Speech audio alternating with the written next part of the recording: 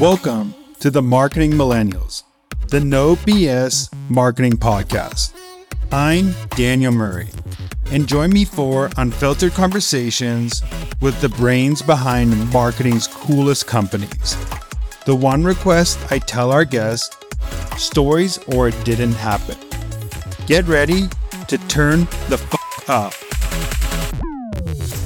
What brands do a little bit wrong, in my opinion, is that they start with their own values, but they don't really think about the values of the consumer. And it's actually the other way around, you know?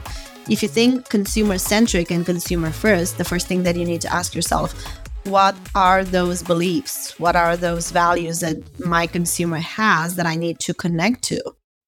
Wistia is a complete video platform that lets you make high-quality videos fast right in your browser. Record your face and screen, use AI to write scripts, even add background music. Try Wistia for free at wistia.com/millennials. Welcome back to another episode of the Marketing Millennials. Today I have Oana on the podcast. Welcome to the pod. Thank you so much. I'm so excited. I want to first ask you, how did you get into marketing? Could you give a little bit of your journey and then we'll talk about some brand positioning stuff? You know what? It's been so random for me landing into marketing because I've always, growing up, I've seen myself as this more analytical person and I was the organized type. So if you would have told me when I was little that I was going to end up working for, one of the biggest sportswear brands doing marketing, I would have said you're lying for sure. But then, then there's life. And the journey was pretty interesting because I landed my first job at Disney when I moved to Spain, to Madrid in 2003. And so although that wasn't a marketing job per se, having the chance to start my career at the biggest brand when it comes to storytelling and marketing, it sets you on a journey for sure of understanding, how to reach the consumer in a very deep and intimate way. And then officially, I started my marketing career when I was still in Spain at the fashion brand called Springfield. And I had an international marketing role over there still years ago. But I would say that in general, in most of the roles that I've held over time, marketing has always been part of it, although not directly, but, it was always part of the range of things that I had to work on. So it's been exciting for me to figure out a bit later in life than I wish I would have done, a bit earlier to figure out that I'm actually creative. So it's been fun. It's actually cool that you figured out you're creative later in life. I think some people are so structured for so long that they don't even get a chance to figure out that they're creative. But I think working for companies that are creative, like working for a Disney and then going into some cool brands that you've worked with, and then now working at Puma, I bet there's a bunch of creativity that it also unlocks, like working with good marketers, working at cool companies, working at people doing innovative stuff. So yeah, you're definitely surrounded by creative people, and that's really great. So, I always like to say that everyone is creative in different ways, but I used to think that creativity meant being a designer, whereas now I understand that creativity is so much more than that. And obviously, working in marketing, you have to be creative in so many different ways. So I want to go into the topic that you love is brand positioning. And how do you think about brand positioning? What is your methodology for thinking about it? So it's funny that you asked that you'd ask what the methodology is, because I haven't really figured it out until a few years ago. And I was able to actually verbalize it into one word that is unmatched. And this is really the philosophy that I've kind of followed throughout my entire career, but I just didn't know how to name it, And what it means really, it's based on this belief that I have that, true good marketing has to be personal.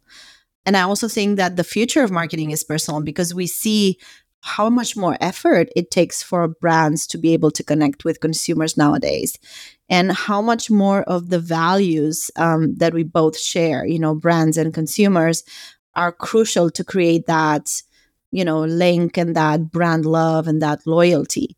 So going back to the idea of unmatched, what I think is that there's so much noise out there in the market that the only way for you to stand out is figure out what you're not, first and foremost, because that's really important.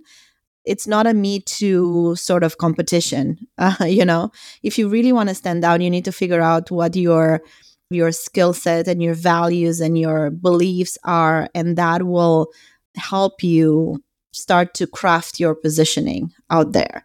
And so actually the positioning of the brand is the first and most crucial exercise that one needs to go through before thinking even of any sort of marketing strategy or marketing tactics. And I think it's a very tough one, I think, because especially for smaller companies that are in the phase of, kind of like launching and then scaling, growing, the first thing that they tend to think about is the product. Fair enough, they want to sell stuff, but actually the positioning will enable you to create the perfect product for your consumers. And the way you talk about it, the way you present it, the way you even craft the product is going to be linked to that positioning. So finding that unmatched positioning to me is the crucial first step before you start thinking of any kind of marketing strategy. You said you go through an exercise of brand positioning. What would an example of an exercise you would do to pull out what's needed in to position a brand? This exercise, I have to say, it works for a personal brand or for any business brand out there. And it literally goes to a few steps. The first step is the story. And everyone has a story. You have a story. I have a story. There's a reason why a brand exists. There's a reason why the founder created it. There was a need that, day zero when they decided to create it. So tapping into that story is as important as anything else. It's the origin of everything. So being able to verbalize it well and tell that story at scale is one of the most important things that you need to do at the very beginning. And of course, sometimes it's not as, romantic as we want to make it look like in marketing, Sometimes it's really just about, hey, I have this product, I want to sell it. But still, you're a person. As a founder, you're a person and you have a personal story to tell. The other thing that I look at is always what are the resources, right, that you have at your disposal? What I call that actually is the zone of genius, What's the zone of genius of your brand? What are those things that only you can do? Whether you're a person or you're a business, I'm sure, everyone has values. Everyone has specific things that other people don't have or don't do. What are those things? Name them and then use them to your favor, Another thing that I think about as well is mindset. And sometimes people call that values. What are the values of the brand? I call it mindset because I think that that's actually how you choose to do business, how you choose to create your product, how you choose to do business, how you choose to, treat your people. It forms the culture and it starts with a mindset. And then it's really the strategy as well. How are you going to implement all those things? So then when you start to kind of connect the dots, it kind of sets the framework for finding out that middle point, which I call this unmatched brand positioning, which kind of stands for an intersection of skills and things that nobody else has.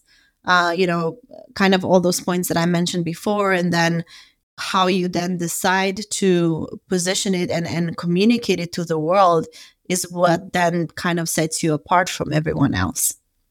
You said one of the things that earlier that is being personal, being close to humans. What are some ways to start doing that with your positioning or with your brand, get closer to humans? Because I think a lot of people say oh, I want to humanize my brand or I want to be closer to humans, but it doesn't really, the marketing doesn't feel like that. So how do you get to that place to feel personal with your positioning or anything in marketing?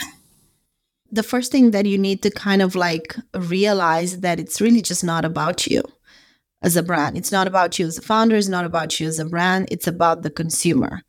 The quicker you realize that it's not about you and the consumer doesn't really care about you until they do, it kind of sets you free for a while, to kind of liberate yourself from this kind of pressure that you have at the beginning and start to kind of really dig deeper into what that consumer is and what they want, what their values are.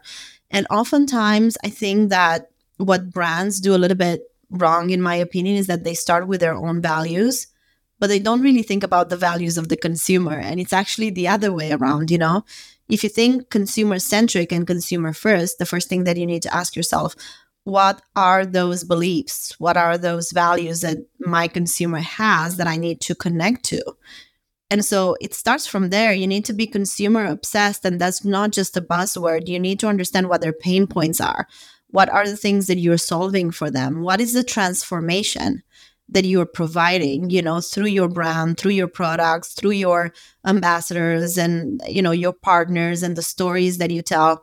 What's that thing that the consumer will make it their own, And I was having a conversation the other day with someone that was saying, like the way brands should look at all those ingredients is like you're a chef and, your values and your zone of genius and your products and your guidelines and your logos and all those things are just ingredients. And you're the chef, but you're not really preparing the kind of the meal yourself. You're allowing the consumer to take those ingredients and to mash them up and create something that has meaning for them. And I think that this kind of mindset shift allows you to understand that in the end, who you need to convince, it's not your internal people, but it's the consumer that actually has to buy the product. And so it becomes personal.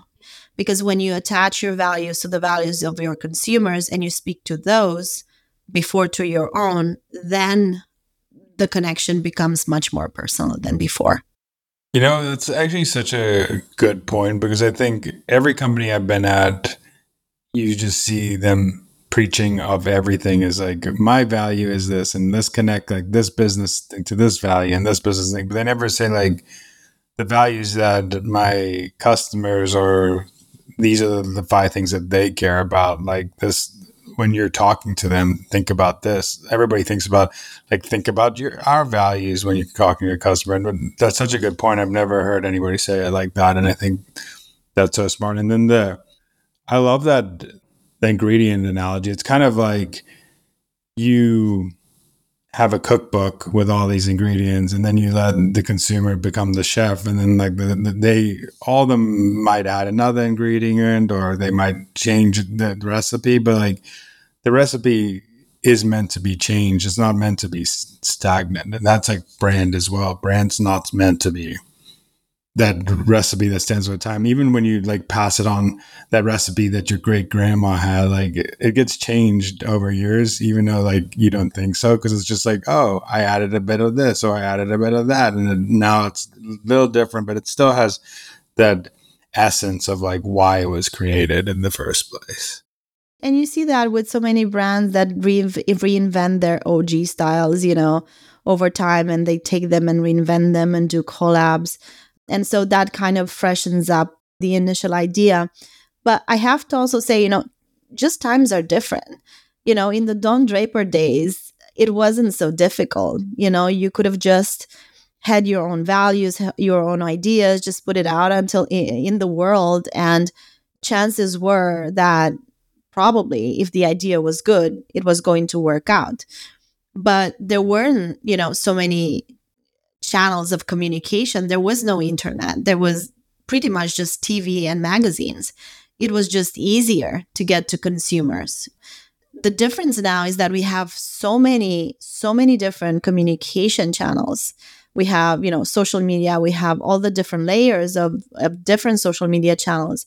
We have so many different ways of expressing ourselves and to engage with the consumers. And consumers' attention is so fragmented among all those different things. They say that basically consumers use 5 different devices to perform one single task. Can you imagine that? So, of course, attention is very fragmented. And this is where the issue kind of arises, is that in order to cut through, you just need to be much more detailed, oriented in how you reach that consumer. And you just need to know them much more intimately than before. I totally agree with the Don Draper. It was easy for Don Draper. I think the one thing that we've missed for a long time, and some brands haven't missed, but I think the Don Draper creativity has been lost in a lot of marketing when we've gone to the analytical side that we just forget that to create great creative marketing, we just think like, oh, they're humans have become numbers. It's this targeting that we need to do. They're just this little point on our spreadsheet or report. I think that one thing that that era did well is they thought of a grand idea that became a campaign. It wasn't just like, oh, based on the data. And then they talked to they did focus groups. They talked to customers. They did things more like that back in the day, which that's what I love about Don Draper era.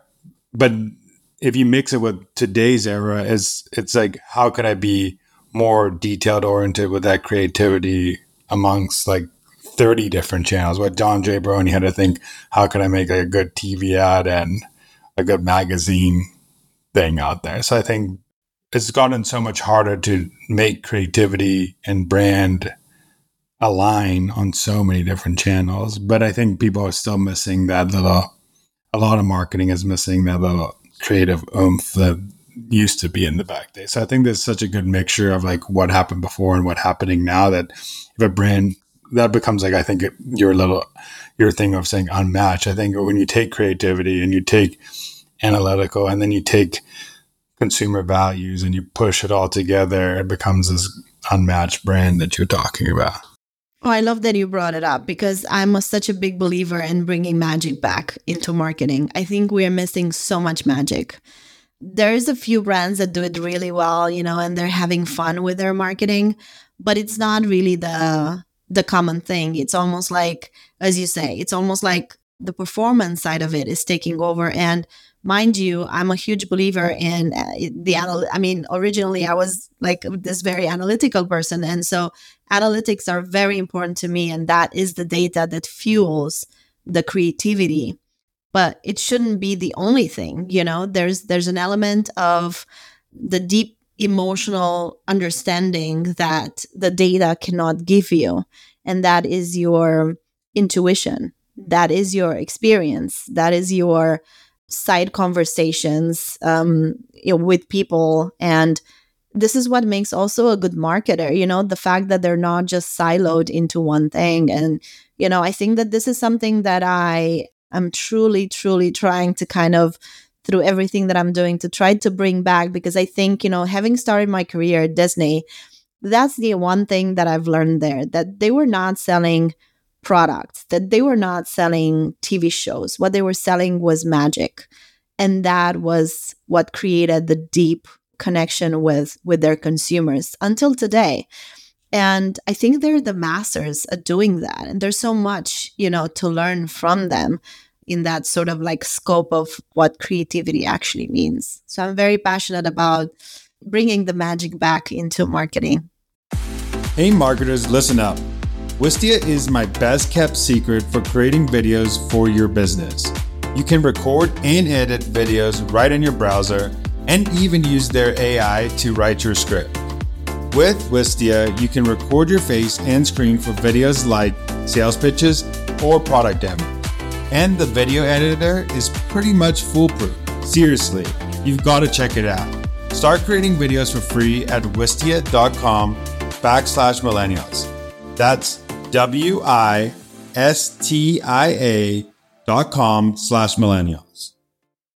Data is very logical, and a lot of creativity comes from illogical places. Like if explorers didn't explore and they just did the logical thing of like doing the route that they said, they probably wouldn't have explored all the land in the world. Like if people did something illogical, that's why in marketing, sometimes the data tells you to do this, but there might be no data that says, hey, go in this direction, but it could be a good test just because like sometimes the logical thing works in marketing, and that's where magic comes from. I mean, it takes intuition and it takes smart bets. Like you still have to be smart with it. You can't be like, I'm going to put 80% of my budget towards this, but you could take little tests. That's what's great about marketing now is like we have so many channels to test things out, that you don't have to go all in on a campaign. You can just do it in a small segment and see if it works or not. My thing with data, as much as I love it to kind of like go in deep and analyze here and there everything that, like the data can give you, the one thing that I don't think it can give you is the what if. The data can tell you the result of something that happened already. That's what data is. You do something and then you analyze it and then you get the data to tell you how it went. But data cannot give you a new idea. Data cannot tell you, hey, like do this because nobody has done this before and it will work out. And so I think this is where the magic unlocks, when you use your intuition and your experience and your creativity to just think out of the box and say, what if? What if I would do this? Like, what would happen if I would take this direction instead of that direction? Like, what would happen? Where would it take me? And I think that we sometimes forget the data is like it's a kind of like a accumulation of data points, right? So an analysis is of different things that you've done along the way, and then you see the progress. But it's not the future. It's not necessarily the innovation. So I think this is where, like we need to give ourselves as marketers a little bit of more freedom to test things out a little bit these days. And I think that I think it would pay off in the end. I wanted to get your take on how do you do brand positioning at such a huge brand? Like, it's like Puma's been around for years and years. Where like a startup, you can start with something, you could do the brand positioning, but now you're just like a big company. So how do you think about brand positioning when it comes to like a huge brand like Puma? It's a wonderful experience to do that at a big company because you have so many more things to play with. And a company like ours, a brand like ours, and many other heritage brands have history. And the history is what gives you the brand positioning. Now, mind you, throughout the decades, there's a lot of ups and downs and a lot of, kind of twists and turns throughout the history of a brand, not necessarily ours, but like in general. And so there might be points where maybe you try different things in terms of positioning, they don't work out, and then you have to go back again. In our own, like brand history, we've done that, at times where we've been a little bit more lifestyle oriented, sometimes a little bit more sports oriented. And I think a few years ago, we kind of like decided to go back to the roots. And it was such a good decision because that is the history of the brand. That's where the brand came from. And, one of the biggest honors that I've had in my career is be able to go into the Puma archive and look into all the amazing things that we've done throughout the years and just kind of like go back to that origin statement of the founder and why he decided to create this or that product, and the brand itself. And in this case, it was because he really wanted to support athletes and become better and perform better. And that was the original undertaking that he was taking on with the first product. So yeah, I mean, it's a wonderful experience. It's also very, very hard because you have a lot to lose. As you say, it's not like a startup that you kind of start fresh and there's not a lot for you to lose. Obviously, you have the reputation that you have to consider. You have so many years in the business. You need to kind of make sure that you protect that. But at the same time, it's also, there's a lot to play with because like a brand like ours can play in so many different fields. And so that gives you a lot to work with. Going even further in this like Puma realm, I know you have like done licensing and stuff with other brands and teams and sports. How do you decide how to match position yourself with these different teams that will match like how Puma wants to be seen in the market? Well, again, it's about going back to kind of those things that we talked about, especially, the values of each brand. You put them together side by side and you see how they match or they don't match. The teams are very important. The people behind the brands are also important. Like, do we match from a sort of working perspective, infrastructure perspective, the type of products that we need to develop together? the mindset and all that, but especially I would say is more on the value side of things. Do those things match so that it's an authentic partnership? And I think this is where every brand that does any kind of collab, from a licensing agreement or any other lifestyle collab as well, is what you try to do is find that partner that will be authentic to your brand. So find that partner that has something in common with you, that shares the values, that shares some of the history, maybe, that have done things in the past that speak to the same kind of consumers that you do. So you find those matching points, and then you try to figure out how they would work together with your own brand. I think also one thing that you said that is very key too is it's not only how you match like externally with the brand and what they're doing, it's also how you can work internally. And I think that's even like some of the bigger battles of like partnerships is, do we match it internally as a brand? Are they going to be good to work with? Do they have the same values that we hold? Because that is like a good partnership starts with the people that start the partnership, and then it starts leaking out. And people and consumers can feel if there was like tension in the back end. So I think as important as the internal battle is also a thing to think about when you're going to partner with some other brands that you're doing things.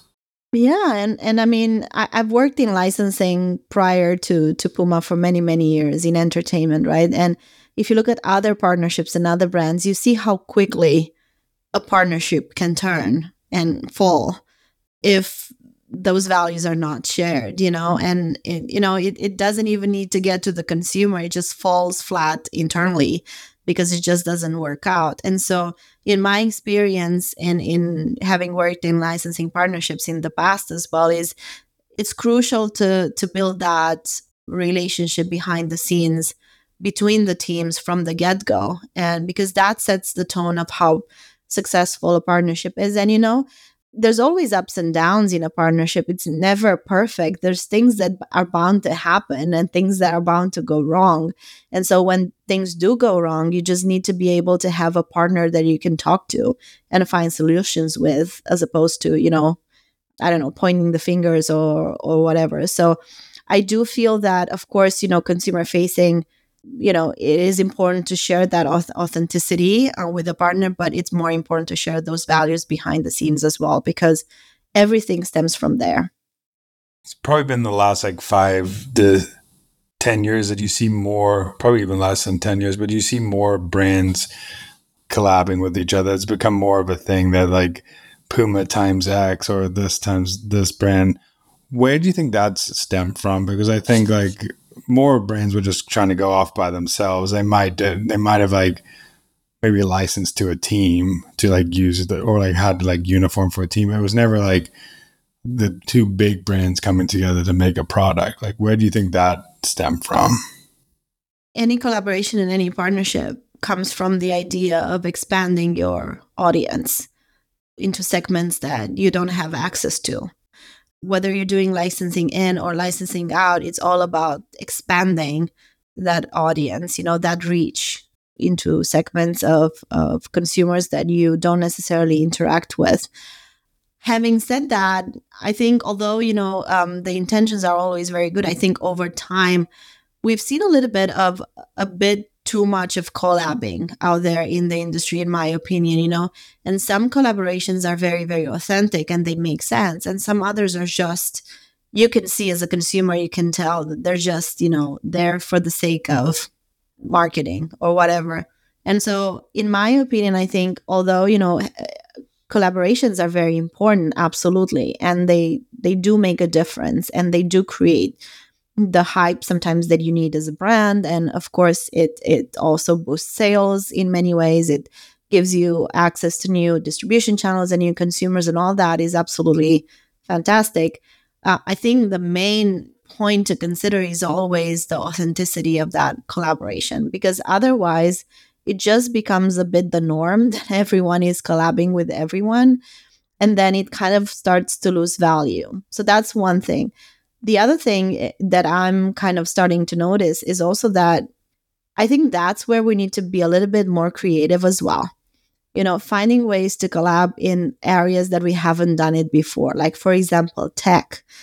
I loved seeing Coperni showing the AI pin in their, in their latest fashion show a few months ago.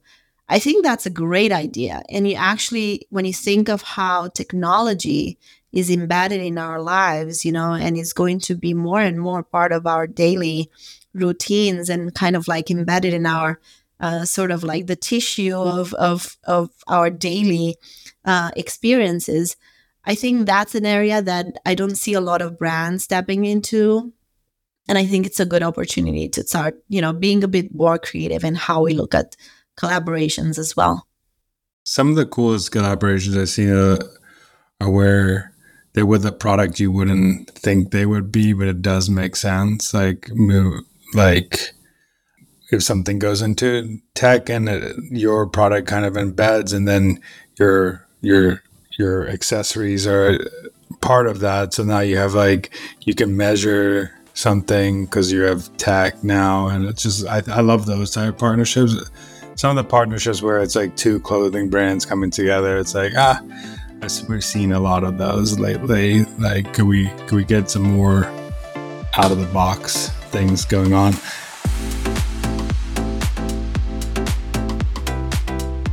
What is a marketing hill you would die on? Whoa. Interesting question. I've never been asked that before. That I would support, you mean, right? That I would like, yeah. The idea that you don't need a big budget to deliver something good. I would definitely die on that hill. Because time and time again, I have experienced, this sort of type of limitation, if you will, that some people take it as a limitation. I take it as an opportunity to be creative. And I will defend this to the end, because I think that the less you have, the more you have to think out of the box.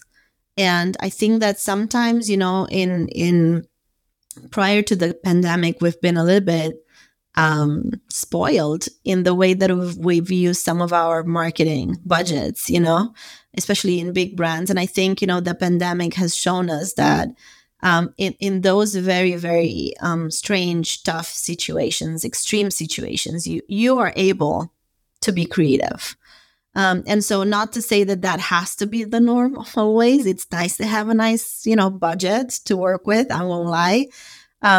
But I will always defend the need for creativity, which needs a little bit of limitation. I call it like a healthy, push. But then it's sort of, I think that's where you create the actual magic. It's also, I think, sometimes if you stifle that limitation of budget, like, even if someone comes out with an idea that maybe pushes the budget limit, they actually came up with that idea that's worth fighting for more budget to do, instead of being like, oh, I'll just go sponsor like that thing, or I'll just do that because I have money to throw away, or I'll do this or I'll do that. It's like, lets people think, oh, hey, let's think of like how we could be creative in the spot and think of different ways. And then you give people more things to come up with. And maybe you go fight for a budget at the end of it. But that limitation makes you think a little bit harder than most people think of. That's why you see like some people with the biggest budgets doing pretty boring marketing sometimes, because they just, I could just throw money away. So I think that's a great point. Lastly is, where could people find you, what you're doing, your podcast, all that cool stuff? My favorite territory to play in is LinkedIn. You can find me there almost every day, talking about, what interests me, what motivates me, what I believe in. You can also find me on Instagram. The podcast is available on all, platforms, also on YouTube. So yeah, we're kind of like trying to spread the word out there on most every platform. Well, thank you so much. I definitely have learned a lot from you, and I got some cool ideas from this talk. And I think if people want to learn more, go follow Oana on all platforms. You'll definitely learn a bunch. Thank you so much. It was great talking to you today. Thanks so much for listening. Tune in next week to hear more great insights from marketing's coolest operators. If you haven't already, please consider subscribing to the Marketing Millennials podcast and giving it a 5-star rating. It helps bring more marketers into our community.